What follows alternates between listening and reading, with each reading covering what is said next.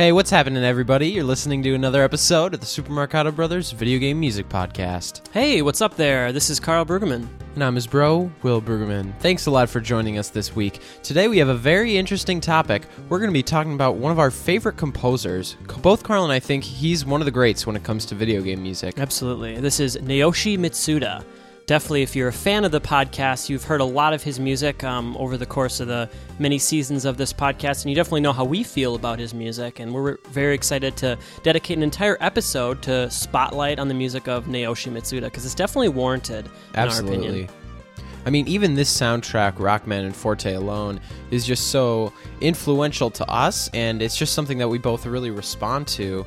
Absolutely. So what you're hearing here is the opening stage of Rockman and Forte for the Super Famicom, and this was, as well as every single track we're going to play today, composed by Naoshi Mitsuda. So this should be a really interesting time. We love these composer spotlights. Last week we did have sort of a composer spotlight. We had it on the Fallen Brothers, so that was two composers. Before that, we had Yoko Shimomura might have been the last one, which was such a great episode, one of our favorite episodes that we've done for this show, so this is going to be another great one. And in many ways, Naoshi Mitsuda in some ways feels like he may have followed in the footsteps of Yoko Shimomura, maybe not consciously, but here's another composer that started off with Capcom, did some classic stuff, including some Street Fighter games, and then eventually moved on to Square Enix, right. Similar to Yoko Shimomura, so we'll talk about that. But yeah, Naoshi Mitsuda, one reason we love him so much is he has a very distinct compositional style. Some of the chords that he chooses to use, whether or not he's doing jazz music, even if he's doing orchestral classical music, you'll still hear a lot of similar compositional techniques throughout all of his work, and it's really fun to hear that. He just really has a high level of taste. A lot of his music is very tasteful. Sometimes it's not going to hit you in the face with something incredibly catchy, but it's always going to do the job well of scoring video game music. Well, and he does have that ability. I think this one definitely is incredibly catchy. Oh yeah, absolutely. And some of these jazz chord changes are both really authentic, but also just way more interesting and attention-catching than I think a lot of traditional jazz music is. It's like this is sort of like a, not necessarily watered-down version, but it's a little bit more poppy and more video gamey. Well, yeah, one thing about Naoshi Mitsuda's music is it definitely goes in places and directions that you don't always expect, and it's not the norm as far as the chord changes and where the melodies go. It definitely goes to surprising places, and we're going to hear that a lot today. But yeah, definitely a master of jazz music. Naoshi Mitsuda's primary instrument is the bass guitar, so he's played that ever since he was most likely a teenager. And he first got a job at Capcom in 1995, and the very first game that he worked on was Street Fighter Alpha, which came out for the arcade as well as, I believe, the Sega Saturn and maybe some other systems like that. And he applied to Square Enix in 1998 while he was still working at Capcom. And the first game he was assigned to for Square was Parasite Eve 2. And we're going to talk about both of those soundtracks. We're going to start things off with Street Fighter Alpha, the very first soundtrack that Naoshi Mitsuda worked on for Capcom. This came out in 1995. Now, Naoshi composed a few tracks for this game. There was a multitude of composers. He was kind of, in the early days of Capcom, kind of the go-to composer to compose a lot of the ending or the staff role themes. He was really good at that. So we're going to take a listen to one of those themes. This is Ken Ending from Street Fighter Alpha.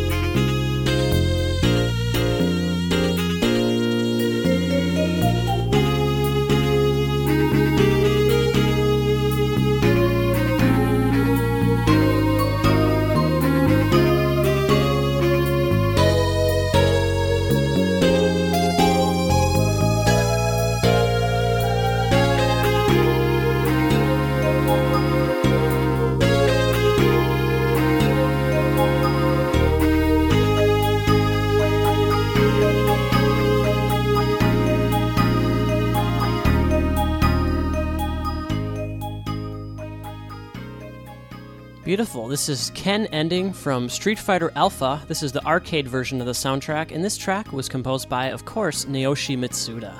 Really nice way to start the episode off here. Very pretty song. Yeah, really cool. I think Naoshi Mitsuda is an interesting example of a classic video game composer who came a little bit late to the game. 95 is pretty late as far if we're talking about, old school video game music. But what's interesting is the fact that one of his first soundtracks, or his first soundtrack, getting to work on Street Fighter Alpha for the arcade, I think in a way it's almost a step back when he had to go work on the Super Famicom and was limited to that type of sound hardware. So I think it's an interesting example of his first job is sort of like a taste of sort of limitlessness of being able to use general MIDI and whatever an arcade cabinet could do, and then having to go back to console hardware where I think someone like Yoko Shimomura really started on the NES, early days. Yeah, absolutely, and was able to kind of make that evolution from the 8-bit to the 16-bit to the arcades and stuff. No, that's a very good point. It's interesting to think that this is 3 years prior to Rockman and Forte, because that didn't come out till 1998. So that's a very interesting point. But yeah, I thought this is a good showcase just to start things off. Just if you're not familiar with the music of Naoshi Mitsuda, his very unique compositional style. So now we're going to move on to Street Fighter Alpha 2. Now, I believe in Japan these Alpha games were called Street Fighter Zero, if I'm not mistaken. And I'm pretty sure these were the next games after Street Fighter 2, if I'm not mistaken. So this is Street Fighter Alpha 2. Once again, we're going to play the arcade soundtrack. And let's take a listen to Dan's Stage. This was one of the main stage themes that Naoshi composed. Enjoy.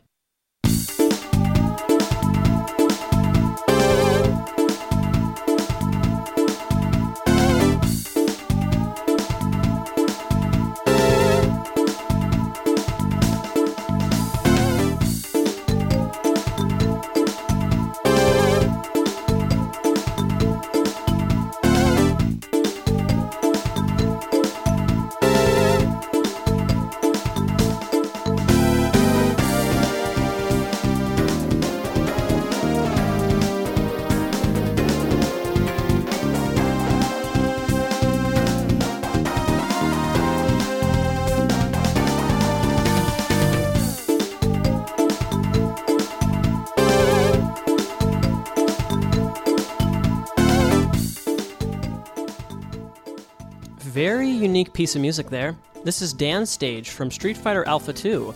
Couple things that jumped out at me about this piece right away. Very catchy piece, first of all, but obviously the rhythms of that dun dun dun dun dun dun dun dun, and those sharp those brass hits with a lot of wild vibrato, very 80s kind of a sound there. That's something that jumped out right away at me. And then this section here, very authentic jazz changes here. Yeah, interesting synth sounds. Carl mentioned that sort of synth brass, but it's quite interesting because with even like Street Fighter 2 on the Super Nintendo, I mean, I'm used to hearing a little bit better of sounds, but I think it's interesting they're going for almost like this purposeful synth brass sound instead of trying to emulate like I see what you're like saying. It's more synth based. Yeah, I think that is one thing about the sound of these alpha games is they're a little bit more synth based, but at the same time you do have really nice sounding bass and drums, for example, way better than the previous Street Fighter games. I think this is an interesting compositional choice for this track because it definitely doesn't remind me of a lot of Street Fighter 2's music. Yeah, the only thing it really reminded me of, at least in the A section, was a little bit of Blanca, maybe just as far as some of the ethnic things that it's evoking, but it is quite different. But it's, I mean, even like instrumentation ideas as far as like how Street Fighter 2 is just sort of this nice, unabashedly like intense 80s rock band and this sound. Is a little bit more smooth jazz, isn't it? Yeah. It's definitely really signature of this era of Naoshi Mitsuda's music. It's really characteristic of a lot of the games that he worked on in this early era for Capcom. So for me, as a fan of this era, it's really fun to hear. But yeah, if I were to be a fan of the previous Street Fighter music, it's possible that I might not necessarily dig this all that much because it's very different. Right. A lot more of a jazz influence, a little bit less of a rock influence, and we heard that in the previous song too. Very, very soft, very kind of softy music here, but we're a big fan of it. So now we're going to move on to one of our favorite soundtracks of all time. This is Rockman and Forte.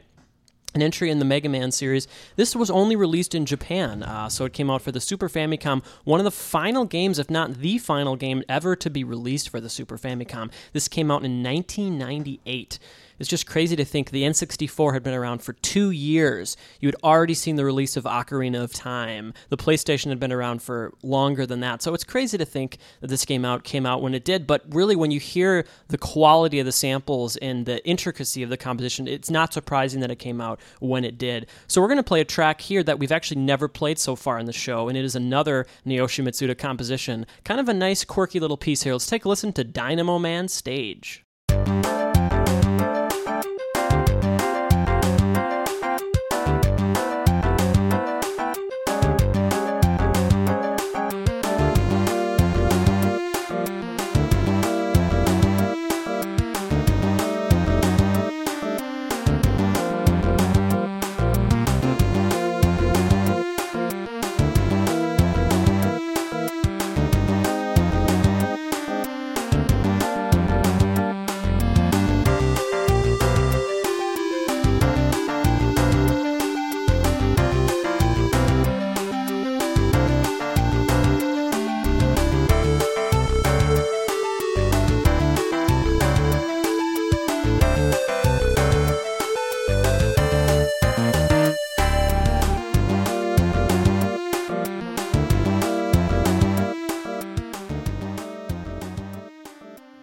That's cool. This is Dynamo Man Stage from Rockman and Forte, composed by Naoshi Mitsuda. Very dissonant chords here, very, very closed intervals, lots of really close notes that you're hearing to create some of that tension.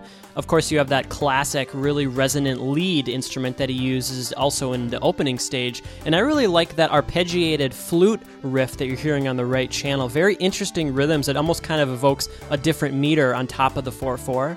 Pretty cool stuff. I think one of the things that's so great about Rockman and Forte is despite what the harmonics and melody are doing, which in this case I feel like are a little bit different than some of the other tracks in this game, rhythm section is so consistent. It's really holding the groove down. The style of that bass and the style of that drum part is very reminiscent of basically every other song in this entire soundtrack. Right. And I think that's a nice sort of glue to keep it all together.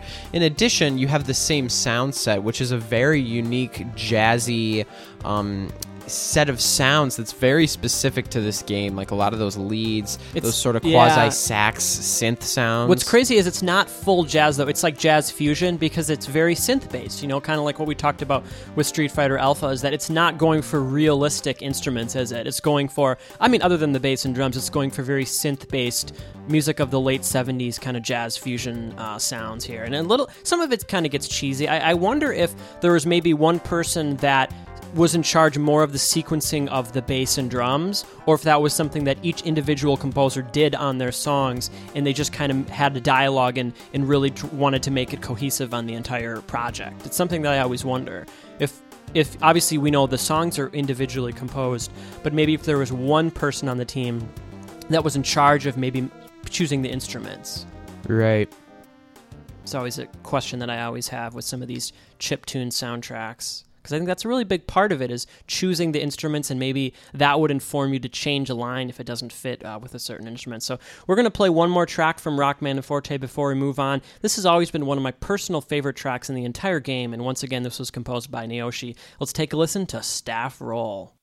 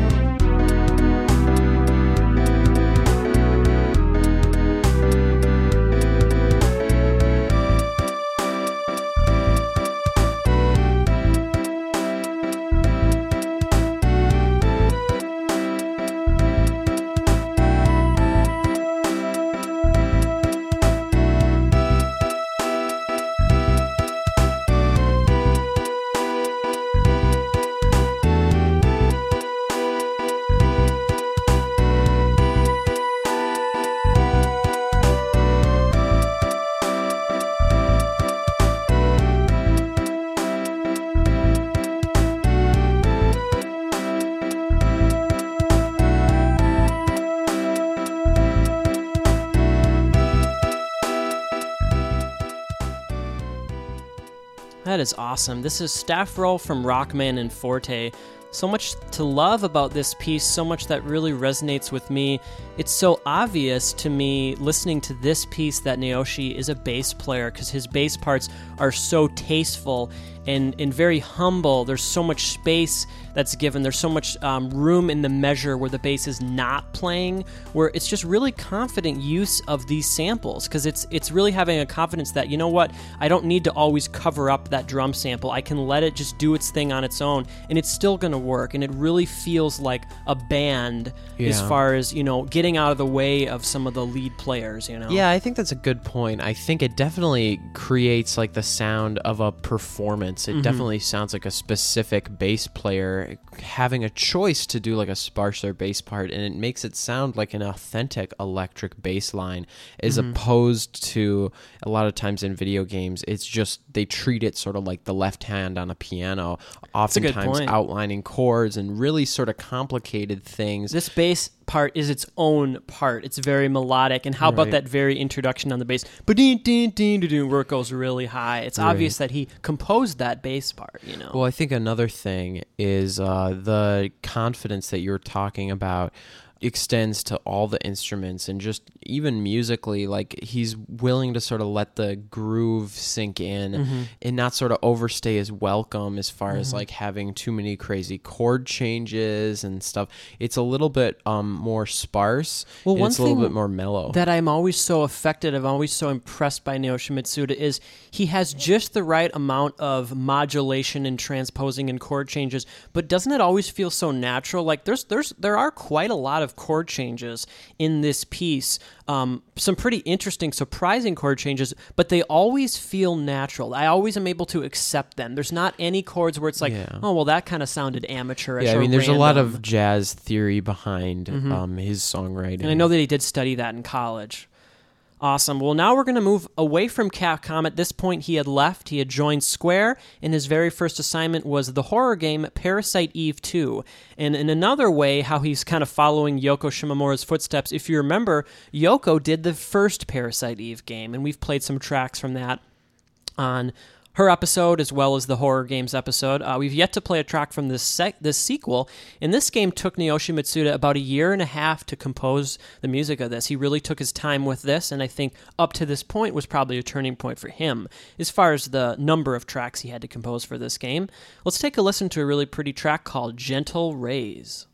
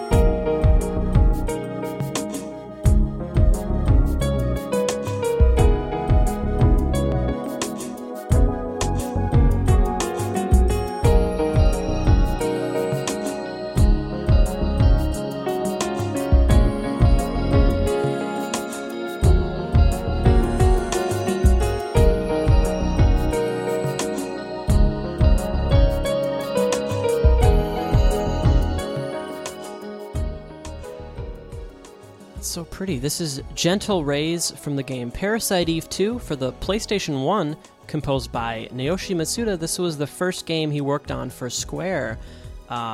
It's so cool. Like I said before, you can still hear that it's the same composer despite the change in instrumentation, the change in technology, the change in genre. change in company, you can really still tell that it's the same composer.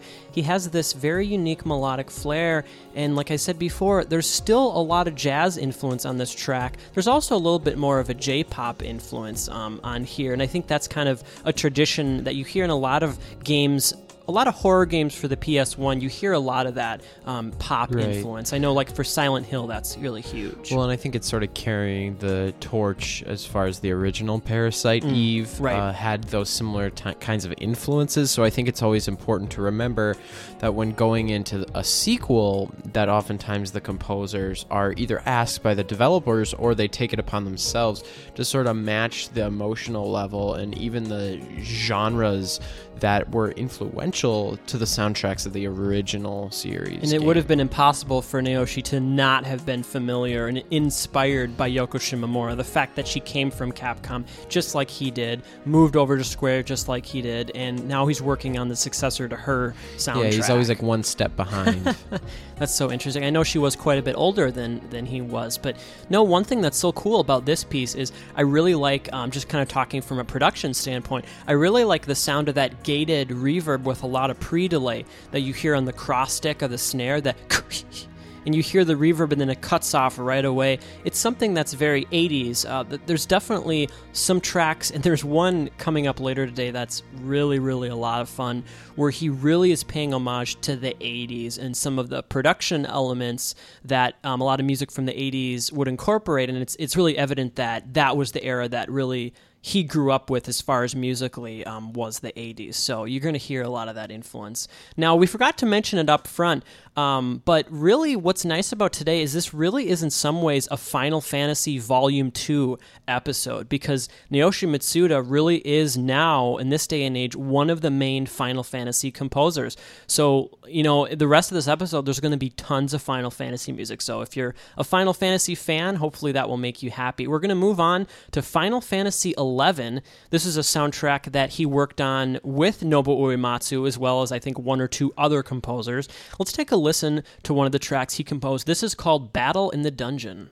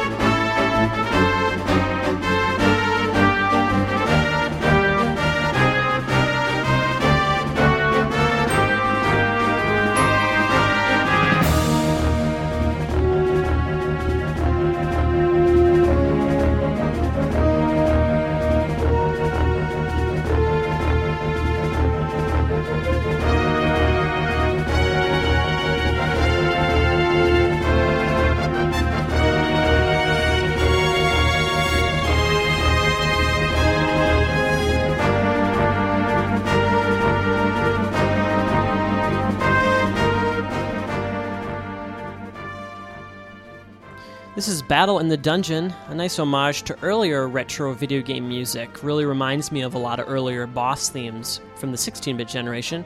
This is from Final Fantasy XI, and this was composed by Naoshi Mitsuda. Now, Will, is there anything in particular about this piece that jumps out at you as far as how it relates to the world of Final Fantasy?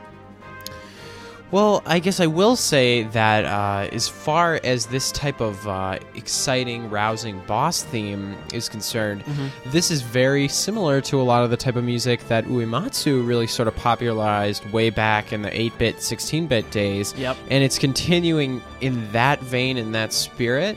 And again, I think this is a nice step for Naoshi Mitsuda, because I really don't hear a lot of his signature compositional flares, both in his melody and in these chord changes. I mean, obviously, he, like you mentioned before, he's a very tasteful guy, so he knows when to utilize his various influences.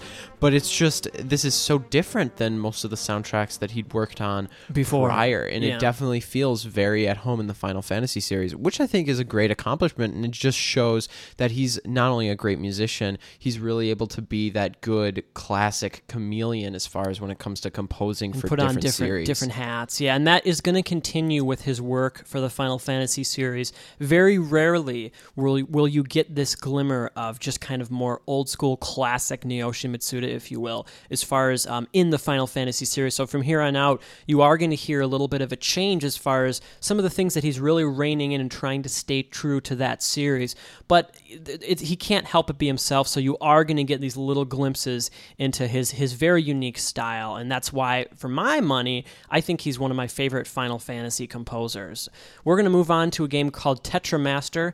This came out, I believe, for the PS2. Let's take a listen to a track called Compendium.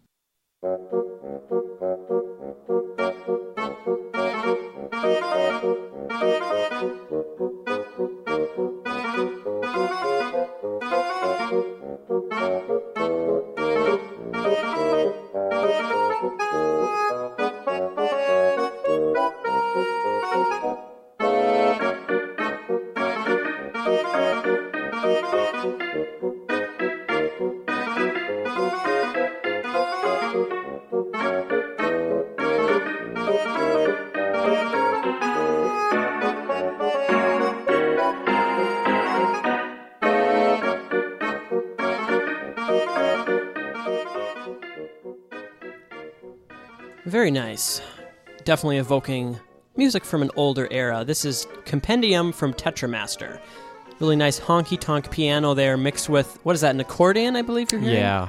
Interesting soundscape there. Very simple piece of music. I love it. I have just an increasing amount of respect for Naoshi Mitsuda after listening to this track, because it just goes to show that a lot of his musical influences are people that I admire tremendously, and I feel he's really basing this musical landscape for this piece in a lot of turn-of-the-century music, and also a lot of sort of more fun European music. And you can tell by the fact that, yes, there's that honky-tonk piano, but there is also that accordion, and you have that bassoon and I think English horn doing that sort of bouncy bass-ish part on the left-hand side, and it's an eclectic use of instruments, and I think it prevents it from feeling too cliche. What's cool is those woodwind instruments are doing the left-hand ragtime feel, doing din dun din dun. They're doing that, but with woodwind instruments. I think that also it helps it from feeling overly cliched, because a lot of video game themes really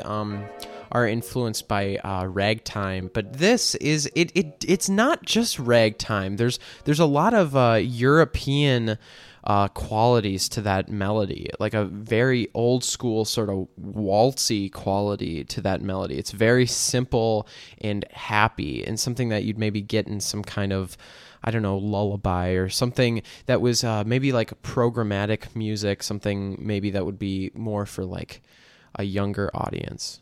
Definitely.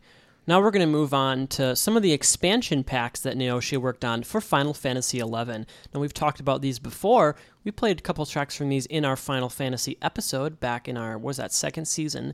And I really am a big fan of these expansions, and these were solely composed by Naoshi, so he didn't have any help from anyone else for these.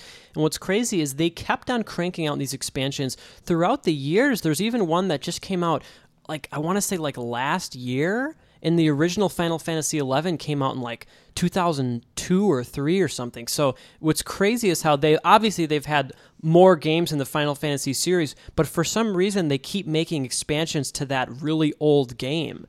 It's really crazy. It's obvious that this game must have had a really big fan base, and that's why they keep making these expansions. So we're going to play a track from an expansion called Final Fantasy XI Rise of the Zilart, and this is a track called The Sanctuary of Zita.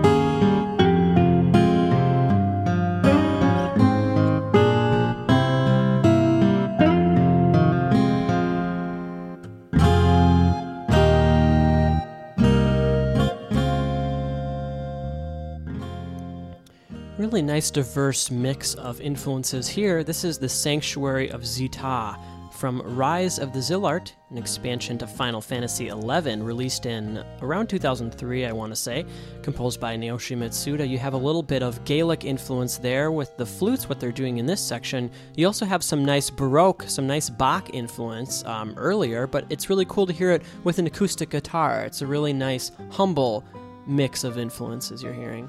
I feel like you also do get a little bit from traditional Japanese music. Sure. And again, it's very much like Final Fantasy to have such an eclectic set of instruments with those acoustic guitars, that pan flute sound, like it's not an actual flute. So it's like mixing all these different sounds, real and fake, from all different cultures, and combining compositional styles is really something that I think Uematsu really strived to go for Final Fantasy, to make something that felt timeless, but you couldn't necessarily point your finger at to what era it was sounded from. like. Yeah. Exactly. That's a very good point. And one thing that's so effective about these soundtracks in that previous generation of the PS2 is that very, very big soundtracks. I would say most of them, for a lot of the games, featured fake instruments, digital instruments, but every now and then, such as this track, you would have that real performance, like I believe there's some real guitar in this. Right. But I know that there are other tracks that have fake sampled acoustic guitar, so it's really nice that it doesn't quite let you get comfortable with the fake sounds. Every now and then it'll mix up and add some real instrumentation. The melody is fantastic. It actually it reminds me, this is such a weird thing, I can't believe I'm bringing this up, but it reminds me of the Bernard Herrmann score to the film Taxi Driver. Not in the instrumentation, because that film features like a saxophone melody, but there's a sort of like motive that melody goes to, that this guitar melody actually reminds me of. That chord change there is just very surprising to me. It reminds me of that film. And also, about the first 50 seconds of this track, I really like. It's much more sparse, and you do get that flute sound. And that actually reminds me of The Legend of Zelda Twilight Princess. That's a very good point. For me, I also actually get a little bit of Skyward Sword in there too, but very, very beautiful, very romantic, hauntingly, almost sad, tragic beauty there that's evoked in that piece. We're going to now move on to Final Fantasy XI Chains of Promathia, an expansion pack that came out, I believe, a year later. This is a really beautiful track called Happily Ever After.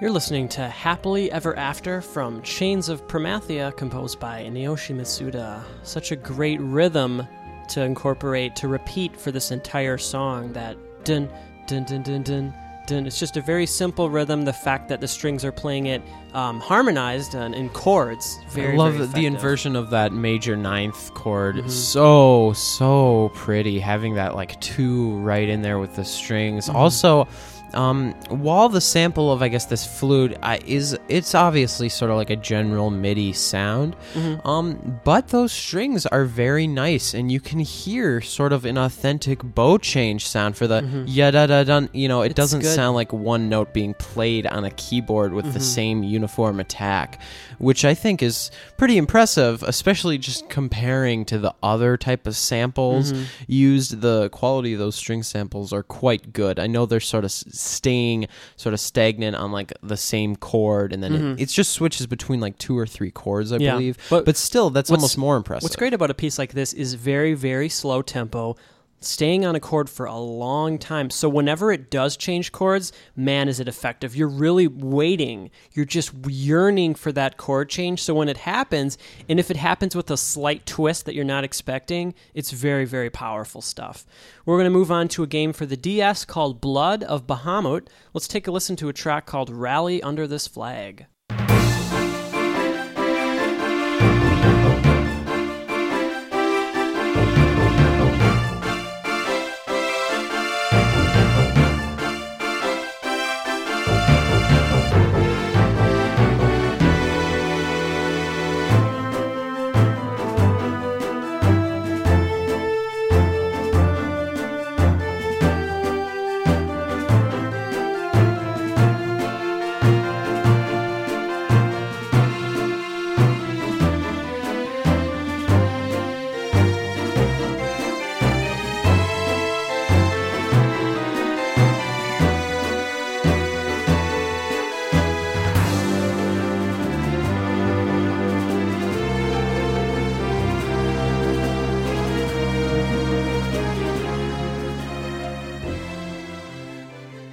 You're listening to Rally Under This Flag from the DS game Blood of Bahamut, composed by Naoshi Mitsuda. Now, I'm not too sure about this game. I know that it's a Square game, but I don't really know anything else about it. I'm assuming it's an RPG. Has a pretty strong soundtrack. What's nice is this music definitely doesn't really feel that much like Final Fantasy. It feels like RPG music, doesn't it? It feels maybe a little bit more, I want to say, 16-bit era? Yeah, I think you're probably right about that. Yeah, it has like a Nintendo 64 quality to it as far as like the sound of this soundtrack. Right. Like especially that sort of like brass and flute sound. It reminds me of the same exact brass and flute samples that are present on sort of the Nintendo 64 general MIDI sounds. Yeah. Not a whole lot that I really have to say about this piece, but it's nice to include it in this playlist. I like how the sort of the timpani and the bass part sort of work nicely together. Yeah. The timpani feels very panned to the left, and the sort of Pit's bass feels very panned to the right. One thing that's cool about the composition is that it's with an orchestral soundscape, but the composition of it really kind of feels a little bit more kind of old school video game music, something that would also work with just a rhythm section or 8-bit sounds. That's another reason why it sounds Nintendo 64, because that type of writing was very common, where they just sort of applied the same school of composition from 8 and 16-bit era video game music and just applied it with slightly more modern sounds and not necessarily more modern voicing or proper orchestral writing. Well, now we're going to move on to another Nintendo DS game, and this is once again back into the Final Fantasy series. This is a game called Final Fantasy: The Four Heroes of Light. Now let's take a listen to the main theme. And now this soundtrack, you're going to hear a little bit of it on this track, but mainly in the next one. Features a really cool combination of old school 8-bit chip sounds mixed with slightly more N64 era samples, I would say. And it's a really odd, quirky choice. Reminds me a little bit of what Yuzo Koshiro did in the Etrian Odyssey series, once again for the DS. So maybe around this time that was just kind of a popular thing that composers were doing. Let's take a listen to the main theme.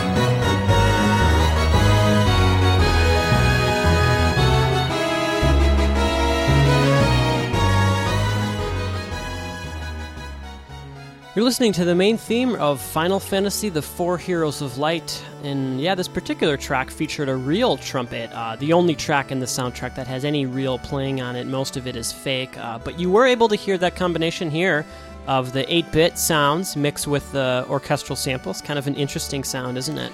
Yeah, I really like it. I think there's something about an 8-bit square lead that is just so resonant in classic video game. Mixing it in this context, I think, is great and definitely shows sort of a reverence to not only old school game music, but to the whole Final Fantasy series. And what's so cool is it really was a complete package, this game. Not only technically with the instruments did he go back, but compositionally he really went back to the classic era of video game music. Incredibly melodic, really catchy, really imaginative. So I was so glad that he made that choice, or maybe someone on Square made that choice to really go back to an older era, and it really pays off. Yeah, one thing I will say about that particular piece of music, I think the melody, in my opinion, a little bit rips off of the ending to The Legend of Zelda: A Link to the Past, which, if you remember, goes in da da da da da da da da da da da da da da da da. It is similar to that, yeah. Very that also, simple, both of those do remind me instrumentation. to other pieces of music too, just other classical pieces like fanfares.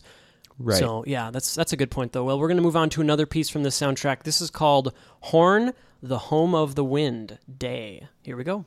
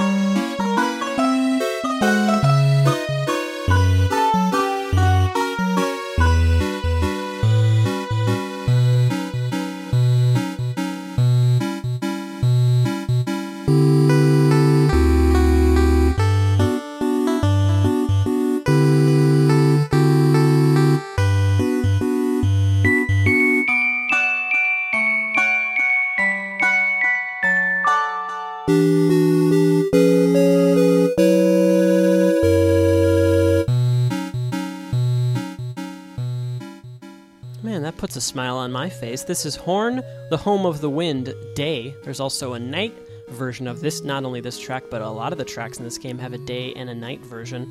Man, this is a lot of fun. It's so cool to get that change, all those different changes where it's like the 8-bit is taking the center stage, and then it'll turn into a mandolin, and then it'll turn into something else. It's really kind of this nice interplay between all the instruments. Right. Musically, sort of the wandering nature of the chord progression does remind me of Final Fantasy music, but I just absolutely love this melody, and I love the way that he's voicing the chords with those sort of chip sound 8-bit. I love this chord here. And just how it comes back into the loop. You don't even realize that it's back to the beginning again. Yeah, it's interesting sounds. It's definitely not, FamiTrack or NES by Reminds me any of means. Game Boy a little bit. There is sort of a triangle sound to it, and there are those square This sounds. part's so beautiful. This reminds me of Joe Hisaishi a little bit. No, one thing that I will say about the sound of this is I'm also getting some Pokemon influence in here as far as like the compositional style. Like, this could totally fit at home in a Pokemon game for the Game Boy. Definitely. Yeah, that's a good point. Well, now we're going to move on to a PC game, and I believe this was one of those games, those like Find the Objects games. It's called Season of Mystery: The Cherry Blossom Murders. You know those games where you have a list of things you have to find, and you have to click on them on the screen, like find the hat, find the snow globe, and they're like hidden in the scene. So, not an incredibly deep game, but for whatever reason has a fully orchestrated, really subtle and beautiful soundtrack. And this particular track is very, very soft and subtle, but very beautiful. Let's take a listen to in-game music.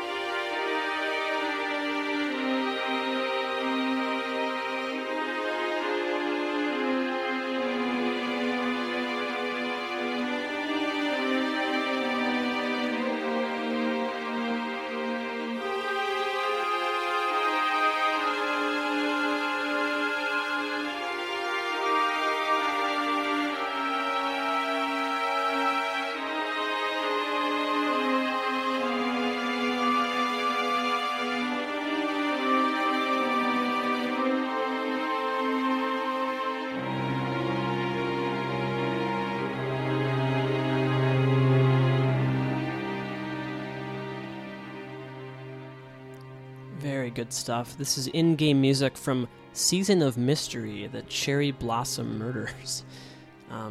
Not a very deep game. I don't think it necessarily requires this kind of sophisticated music, but this is great. What are your? I know, Will, you probably have some interesting thoughts on this.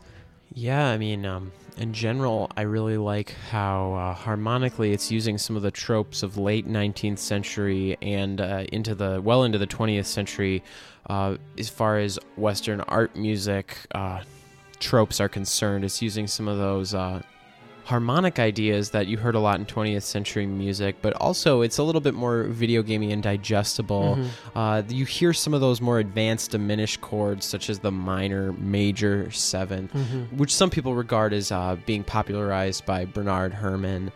But in general, this has a very, very interesting harmonic language that it's using, because there is sort of that, I guess, Carl kind of described it as that J-pop influence, as far as, you have that kind of chromatically descending, minor seventh, major seventh, but so chords. Beautiful. That sounds kind of like something like Koji Kondo. I know it's something that you've used in even your choral music before. Right. One thing that is so surprising is the game that this comes from. I can't get over how weird this is, that this game has this beautiful, subtle music. I know for a fact that most people have probably never heard of this game.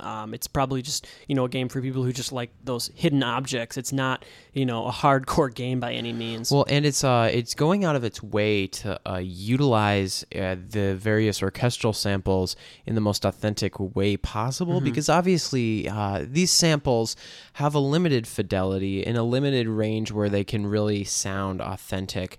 And what I think is great is it starts off with just sustained strings, which is what these samples can really do best. They can do that the best. And then also staccato samples. So you had a mallet percussion, doon, doon, doon, doon, doon, and then a very staccatissimo flute. Is one of the best things to sample too. Right, but you had a very staccatissimo flute, the which sounded realistic with such short attack without having to have those sort of crossfades in a more legato sound. It could sound a little bit more authentic, and then they had that various percussion, like that rain stick kind of thing. Very well sequenced, definitely. Yeah. Impressive stuff.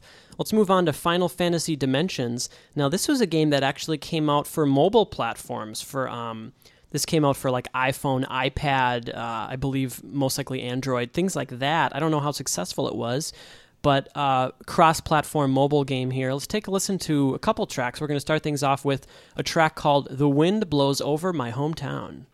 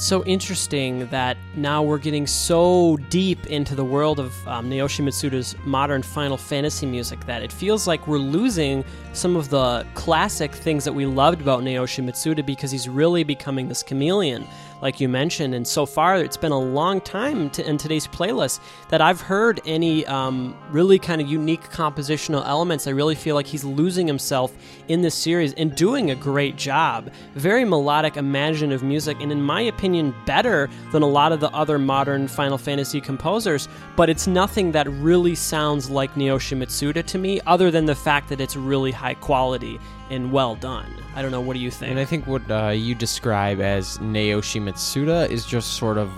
one facet of him. Well, it's just... a style that he adopted in his early game music. I guess it's hard to really encapsulate someone's entire prowess and all of their knowledge and capability in one sort of style, because I think most composers are diverse enough. Most quality composers are diverse enough to sort of do what a soundtrack requires. And I think he's definitely an example of that. So it's hard for me to really know what it is that he personally responds to. I know that he's great at making that jazzy stuff, but he's also great at music like this. So absolutely. I'd be interested to see what, if he were just left to his own devices, what type of music he would personally be interested in composing. Well, I think we're going to get a glimmer of that in a couple tracks here. I'm really looking forward to a couple tracks coming up here. We're going to play one more track from Final Fantasy Dimensions. This is a track called The Sword That Emits Light.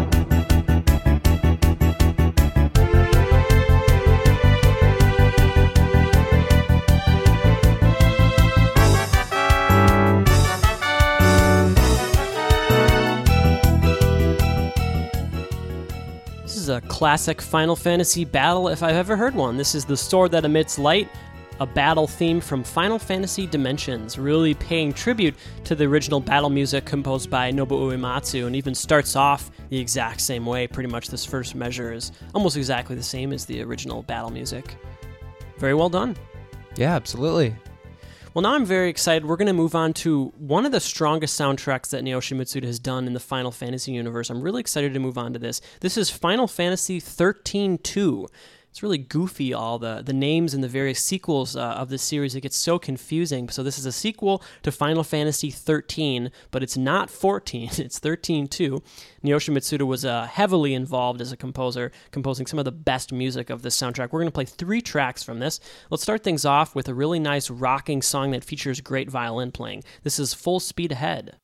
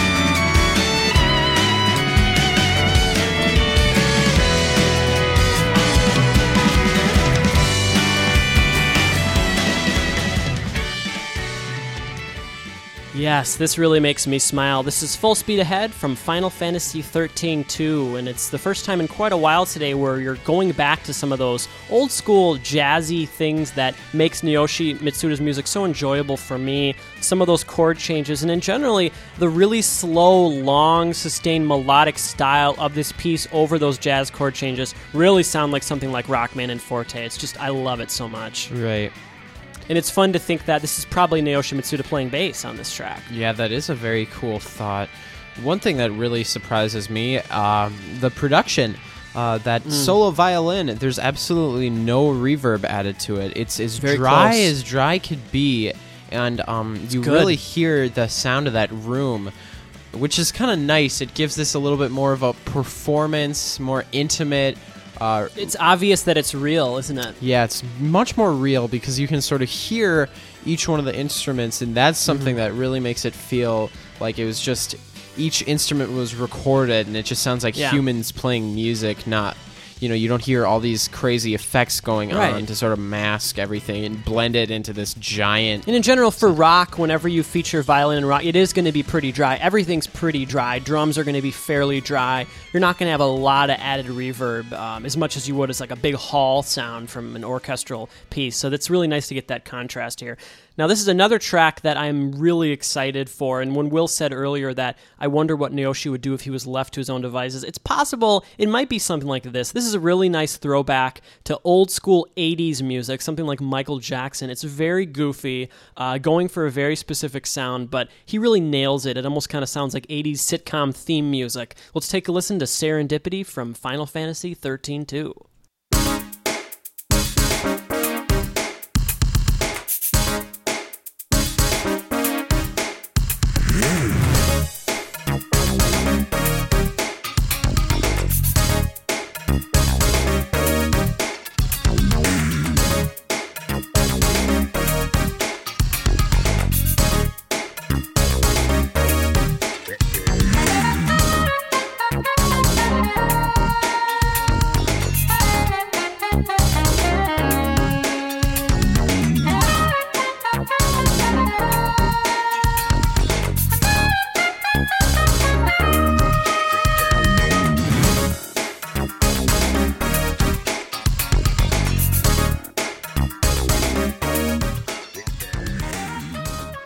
That is a pretty groovy piece there. Very 80s. That just screams 80s. It's nice you get that pretty cheesy soprano sax doubled with flute, but really nice synth sounds. I don't know where he got these 80s synth sounds, but does he ever nail this? I feel like I'm watching The Cosby Show or something. Yeah, you're so right, Carl, in that he's capturing all of those cliches of 80s music, not just the sort of jazzier cliches like that soprano sax. Or the alto here. Yeah, the alto sax, doubling with that flute, but all those synth instruments, especially that synth bass, is just so on the nose. And that drum sound really reminds me of something like from like Jam by Michael Jackson. The New Jack Swing sound. Very, very hard-hitting. Almost sounds like glass or metal being hit really hard. Yeah, it's a very hollow kind of sound. Industrial sound. Yeah, no, it's just so great. It's so obvious that this was a throwback and that this is kind of a comedic piece of music in the game, and it's really enjoyable to listen to because I get the sense this is just him doing what he likes to do. So we're going to play one last track from Final Fantasy 13-2, and hey, what do you know? It happens to be this week's Track of the Week. This is a really beautiful piece called Song of the Farseers. Now, there's a different version of this song that features actual lyrics, but this version, the singer is just singing laws, and there's something even more beautiful and universal about this. This was composed by Naoshi Mitsuda. Let's take a listen to Song of the Farseers.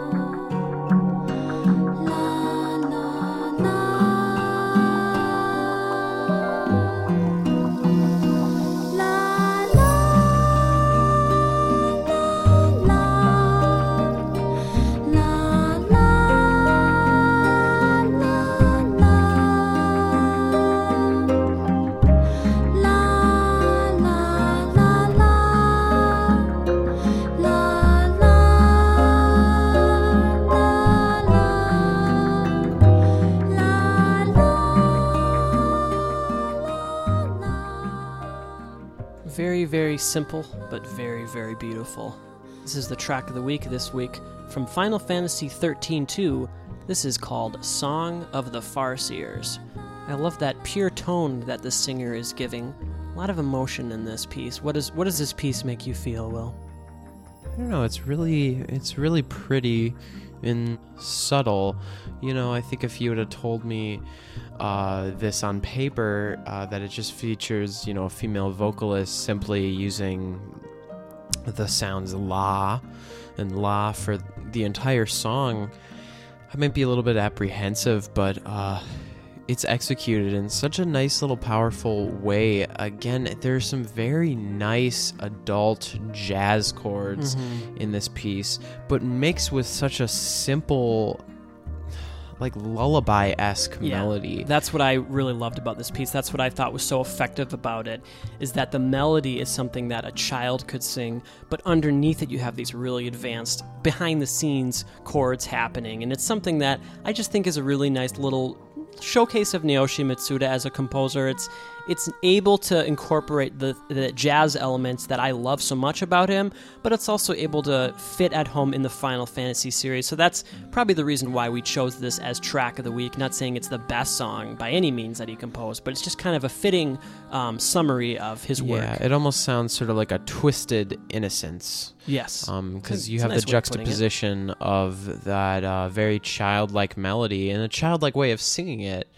Almost like humming a little tune to yourself, but over these very, dark, romantic kind of chords and very emotional stuff. Oh, yeah, it just tugs at your heartstrings there. So now we have a couple more tracks to talk about today. This is from Lightning Returns. Let's take a listen to The Savior.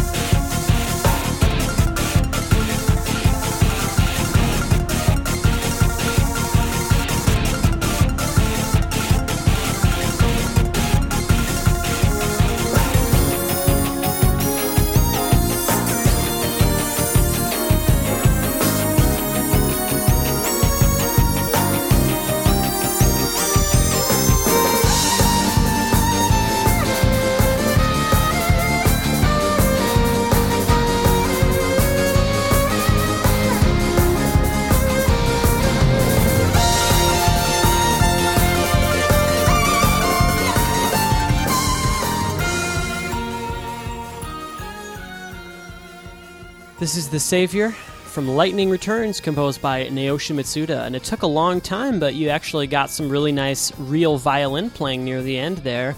Really nice to hear this kind of modern Naoshi Mitsuda compositional style, but featuring some synth sounds. It's again, that nice mixture. Now you're getting some shredding electric guitar sounds here. Just, very nice, quirky, lush, diverse mixture of instruments, influences, production techniques that he's using, and very effective use of panning too. I love the use of that electronic loose hi-hat mixed with that offbeat synth sound is really effective. Yeah, all the percussion that's happening here with that sort of like cowbell is just fantastic. Yeah, it's a very good choice. Yeah, very interesting piece of music. I'm glad we got to include this for today's playlist. Yeah, one thing I love about Naoshi Mitsuda is he always you can tell he always takes a lot of time and care into choosing sounds, into creating a musical landscape. For every one of his soundtracks, definitely has a very distinct sound, not just as far as the music, but as far as the instruments he chooses, the production. Everything about it just feels very customized and personal for that particular project. Very good point, Will. I'm glad you mentioned that. Last track of the day here, folks. This is for that recent addition, that expansion to Final Fantasy XI, but it came out in 2013. This is called Seekers of Adulin. Let's take a listen to a really nice, playful way to end today's episode. This is The Pioneers, composed by Naoshi Mitsuda.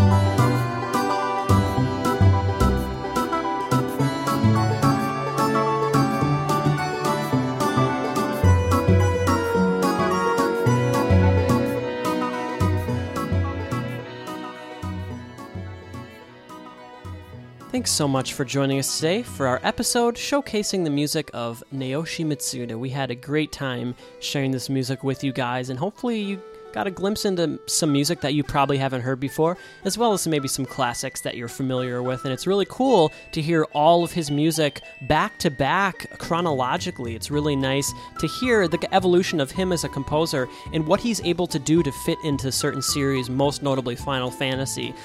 So hopefully if you guys were a fan of the Final Fantasy series, you enjoyed how many tracks we were able to play from that series today. Yeah, for me personally, I really enjoyed doing this episode because I think Naoshi Mitsuda has always been a composer that I really respected and have liked a lot of his soundtracks, but I guess I've never really taken a lot of time to learn much about him. So I felt like this was a very good episode where I learned a lot, and I felt like I was sort of revealed to a lot of soundtracks that I didn't know that he worked on, and a lot of types of music that I had no idea that he dabbled in. So That was very fun.